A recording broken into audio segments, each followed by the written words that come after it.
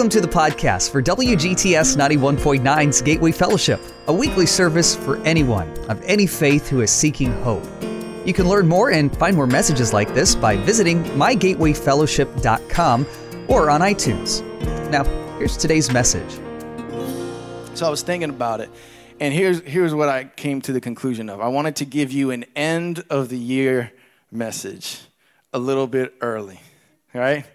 Because you guys know it's not the end of the year, obviously, but you can feel it, right? You can feel that it's coming. And I was thinking about that because, see, whenever the new year comes, you know, there's all kinds of things. New Year's Eve revivals, and the whole month of January, you got this big old plan of what you're going to do different. You guys, some of you did that, right? Some of you guys had New Year's resolutions. We all did. We had these New Year's resolutions. This is what I'm going to do. And some of it was physical. I'm going to work out every day. I'm going to eat better. I'm going to do this. Some of it was spiritual. I'm going to read the Bible every day. I'm going to read a chapter of the Bible every single day. And I'm going to, by the time I get to December, I'm going to go through the whole Bible back and forth. Some of it might have been something else, blah, blah, blah. You have all these things that you start off with, right? Good plans. I'm not knocking it. But so many times you get to, mid-January and you're not going to the gym every day anymore, right? You're going to the gym every 3 days a week. And then, a little bit later on, you're going to the gym every 1 day a week. And then a little bit further, you're going to the gym once a month.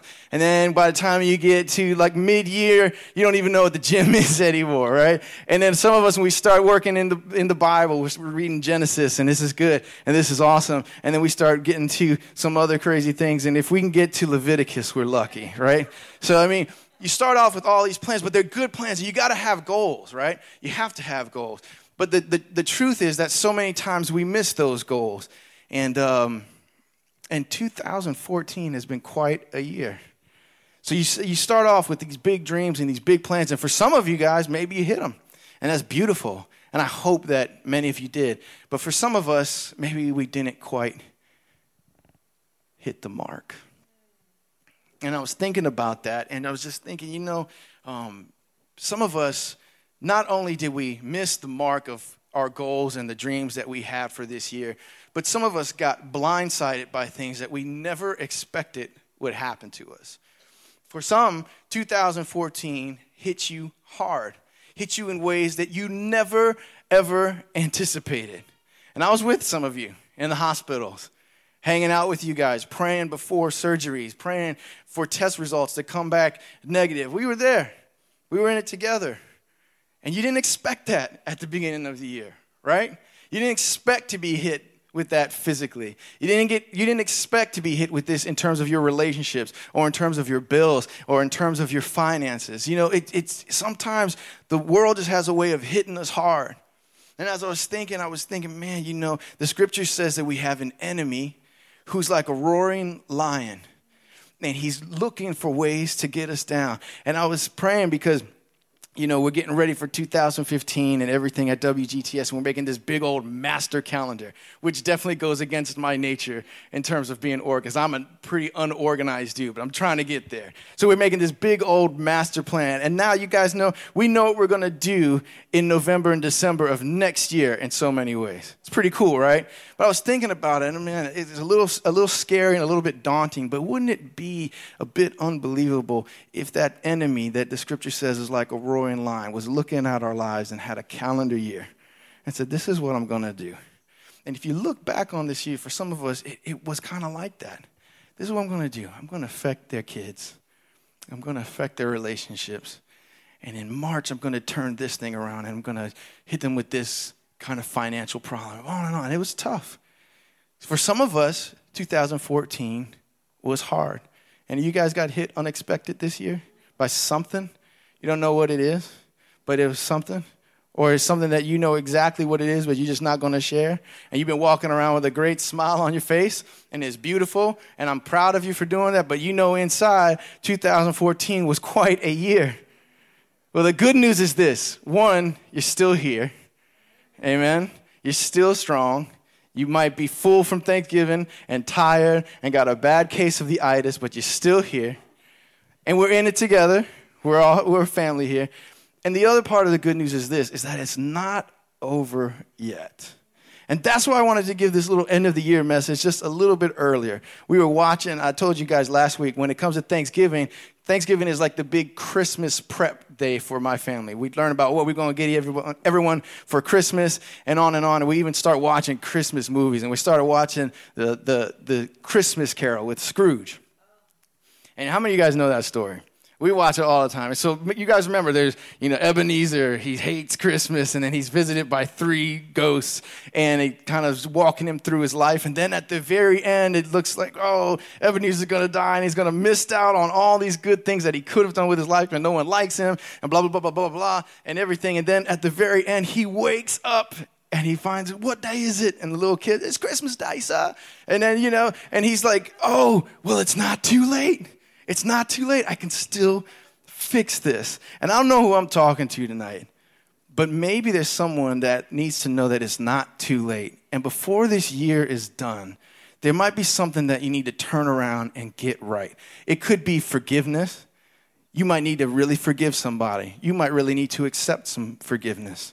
It could be something with just surrendering your heart to God. It could be letting go of something. I don't know what it is, but it's not too late. And in praying about this, I was thinking part of the problem when it comes to us, when we have these moments of friction, whether it's with our relationships or our resolutions where we want to do this, but we keep hitting into obstacles. I think part of the problem is this. Oftentimes, we have our own goals and plans, but God has another. And it's really difficult. It's really difficult to go this way when God is calling you this way. It's really hard to keep something alive that God is saying, I want that done and out of the way for your life. You know what I mean? But so many times we hold on to things all the time. And we hold on and we're trying to change things, but sometimes God will use the very things that we think we don't need to bless us. Or sometimes we might feel, I got to go this way, but God is saying, I need you to come this way. And there's a powerful passage in the book of 2 Corinthians, something that I'm sure many of you have heard before, but it's from the book of 2 Corinthians chapter 12, verses 7 and 8. And Paul is talking, and he's sharing with the church about some things that he's been going through. And it says that they don't go into detail, but it says that Paul has this thing, they call it a thorn in his flesh, or a thorn in his side. He's got some kind of issue that is bothering him. And not just bothering him, it's breaking this man down. Paul says that he's prayed about it 3 times, that God would remove it, take it away from him, and start something fresh within his life. He's praying. And we don't know how long the gaps are in between his prayers. But Paul is definitely saying, Lord, I need this to be gone from my life. And apparently nothing happens. And maybe that goes on for a month. Maybe that goes on for 2 months. Maybe it goes on for a whole year. We don't know. But all we know is that then it comes back again. God, I need you to take this thorn out of my side. I don't know, whatever struggle it is, I need you to remove this from my life. And for whatever reason, God does not do that. And he prays again. Lord, please, you got to understand, this is Paul. And Paul had like mega faith. Paul was like doing all kinds of miracles. He was so well connected to Jesus. So you would think that if Paul were to say something like, God, help me, and thinking that this is something that you would be in line with your will, God, take this thing away from me, that God would do it. But what's happening? It's not. God is not taking it away. It seems like Paul is trying to kill something that God, for whatever reason, is trying to keep alive. And it's a really hard and difficult concept to grasp. But if you think about it, we do these kinds of things all the time. We hold on to stuff that we need to let go of. And we let go of things that we need to hold on to. And part of the problem is that we have to change and move our mind to get into a better spot. And what's beautiful about this story with Paul is that as he's praying and then he's realizing that God is not going to do anything, then you see another set of red words in the scripture that you don't see for a while, words of Jesus. And he says this, my grace is enough. My grace is sufficient. So Paul is praying, take this away from me. Why aren't you taking this away from me? Why aren't you changing this in my life? Why aren't you fixing me? I don't understand, blah, blah, blah, blah, blah. And Jesus says, my grace is enough. My grace is sufficient. It's amazing stuff what God is doing. But I want to offer you this simple idea. as we close the rest of this year out, maybe what we need to do is simply change our minds. Try to get into a different headspace. Paul, for the longest time, thought that this was a curse. Paul thought that this thorn in his flesh was the worst thing that could happen to him. And for many of us, I mean, even for me, I remember in my studies, in our classes, we would debate this. What is it? What is Paul wrestling with? We don't know. We don't know. And there's all kinds of theories. There's all kinds of ideas. But we've always kind of had the idea that whatever it is, it's not good because Paul doesn't want it. But isn't it crazy that for some reason, we are at least led to believe that God is allowing it to happen. And maybe, just maybe, God wants that. God wants him to be challenged just a little bit. Maybe it's to keep him on his toes. Maybe it's to keep him humble. Maybe it's to keep him reminded that he needs God every single day. Who knows? Maybe that thing that you thought was terrible is actually something that God is using to draw you closer to him. And that's not to say that we should go out and do all kinds of bad things. Don't get me wrong. That's not what I'm saying at all. But what I am saying is that sometimes when you're praying, God, would you just help me out? Or God, why would you allow this to happen to me? God, why would you allow this to happen to anybody? You don't know that God can see the big, big picture. And we can't. And my only thing I can say to that is this. When my mom was diagnosed with brain cancer, I had no idea what I was going to do. I had no idea what I was going to do. I tell you guys this all the time, but I'm an unapologetic mama's boy. Still am. I love her so much. She was the best. We were so close. And some of you guys can relate to this. You know, you have this bond with your dad, but my dad's kind of like, he's from Southeast. He's just a tough dude. He's not, he's awesome. But my mom was just so filled with love and grace and compassion. I just felt like I could talk to her about anything and everything. And I did. And we shared all the time. And I remember hearing that news. Your mother has a brain tumor. And it's growing fast. And actually, when we first found out about her cancer, do you know the doctors told us she had 2 weeks to live? 2 weeks to live. It was terrible. It was the worst thing that our family has ever gone through to this point. It was so hard. And some of you guys know exactly what I'm talking about. For you who've lost someone that you love, it's so, so hard. And I don't know why. I would pray and say, God, why are you allowing this to happen? Why are you allowing this to happen? What am I doing wrong? Trying to get into these different, I remember I say this, to my shame almost, but just to how intense I got. But I remember walking around the hospice and just praying, this is going to be like the walls of Jericho. I'm going to pray this prayer and then things going to change. But you're desperate. And you're trying hard. And I meant that prayer with all of my heart. And looking back on it, it seems a little silly. But at the time, I meant it. And I thought God could definitely do. I mean, I serve. I try to do as much as I can. God, can't you do me this favor? She was only 60, 61. Can you just give her a few more years? You guys know that when my mom died, it was just 2 months before our wedding day. It was tough. It was tough. And she was gone, and I had no idea why God allowed that to happen. But even beyond that, I don't know why I would think that something would change, because I know sometimes God does change, and sometimes he doesn't. I was in hospitals with many people who lost children, who would give anything for their kid to reach 60 years old. You know what I mean? So I kind of got in this little bit of a pity party, I would say. I don't understand. God, why are you doing this? Why? And to be honest with you guys, to this day, I'm still not exactly sure why. But I can tell you this. Since my mom has passed, my family has drawn so close to each other. And my father and sisters, who oftentimes wrestle with God, have gotten so much closer to Jesus. It's unbelievable. I don't know why God does the things that he does. I don't know why. But I've also been able to take that message and preach at a lot of different places and share with thousands of people, guys. Share this testimony of my mom's faith in the storm, and I've been able to see what God is doing through that. And I start to wonder, man, Lord, you're pretty amazing. Because not only are you working on me, but you're also taking this thing that I thought was so wrong, and it is wrong. It's not God's plan.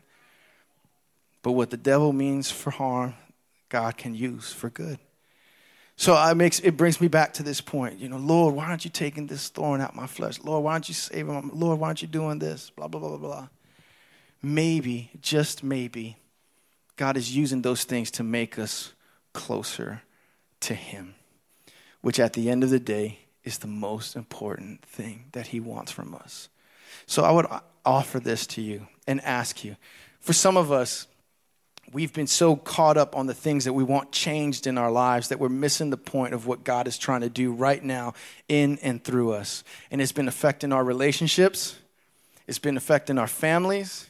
It's been affecting our finances. It's been affecting all kinds of things. And maybe, just maybe, those same problems could be used for your good. I wonder tonight if anybody understands that it's not too late to turn some things around. I wonder if maybe somebody here this evening needs to just let go of something that God has been trying to tell you to let go of, but you've been holding on. You've been holding on. You've been holding on to that thorn in your flesh and not even trying to let it go. Some of us have been trying to keep those things alive that God is trying to kill. And I'm just wondering, maybe, for this last little bit of December, maybe we could turn some things around. Only you know what it is. Only you know what God is doing in your life. Only you know the dream and the plan that he's calling you to. And only you know the depths of some of the frustrations that you have with people, with yourselves, with your dreams, with where you want to be and where you are. But maybe, just maybe, it's time to change our mind and say, you know what? This thing that I've been going through is actually making me a better person. It's actually making me stronger. And you know what Paul did once he realized that? He realized that it was not about him at all. He realized that it was all about Jesus' grace. That it was to hold on to that. And I think that's what Jesus is trying to tell us tonight. Jesus' grace is enough. What kind of answer is that? It's such an out of left field. Lord, can you help me with this? My grace is enough. What? Jesus, could you kind of fix this problem I've been going through? My grace is enough. What? That doesn't even, no, my grace is enough, and you need to know that my grace is enough and sufficient. It's all that you need. And what I'm doing in you and what I'm doing through you is not out of control, but I have a plan and a purpose for your life, and his grace is enough. Amen. Wherever life's journey is taking you, we hope you can find a home at Gateway Fellowship. We'd love it if you came to visit sometime. We meet each Saturday afternoon at 5 at the Mrs. John Hopkins Memorial Chapel at Tacoma Academy in Tacoma Park, Maryland. You can learn more and get directions by visiting mygatewayfellowship.com.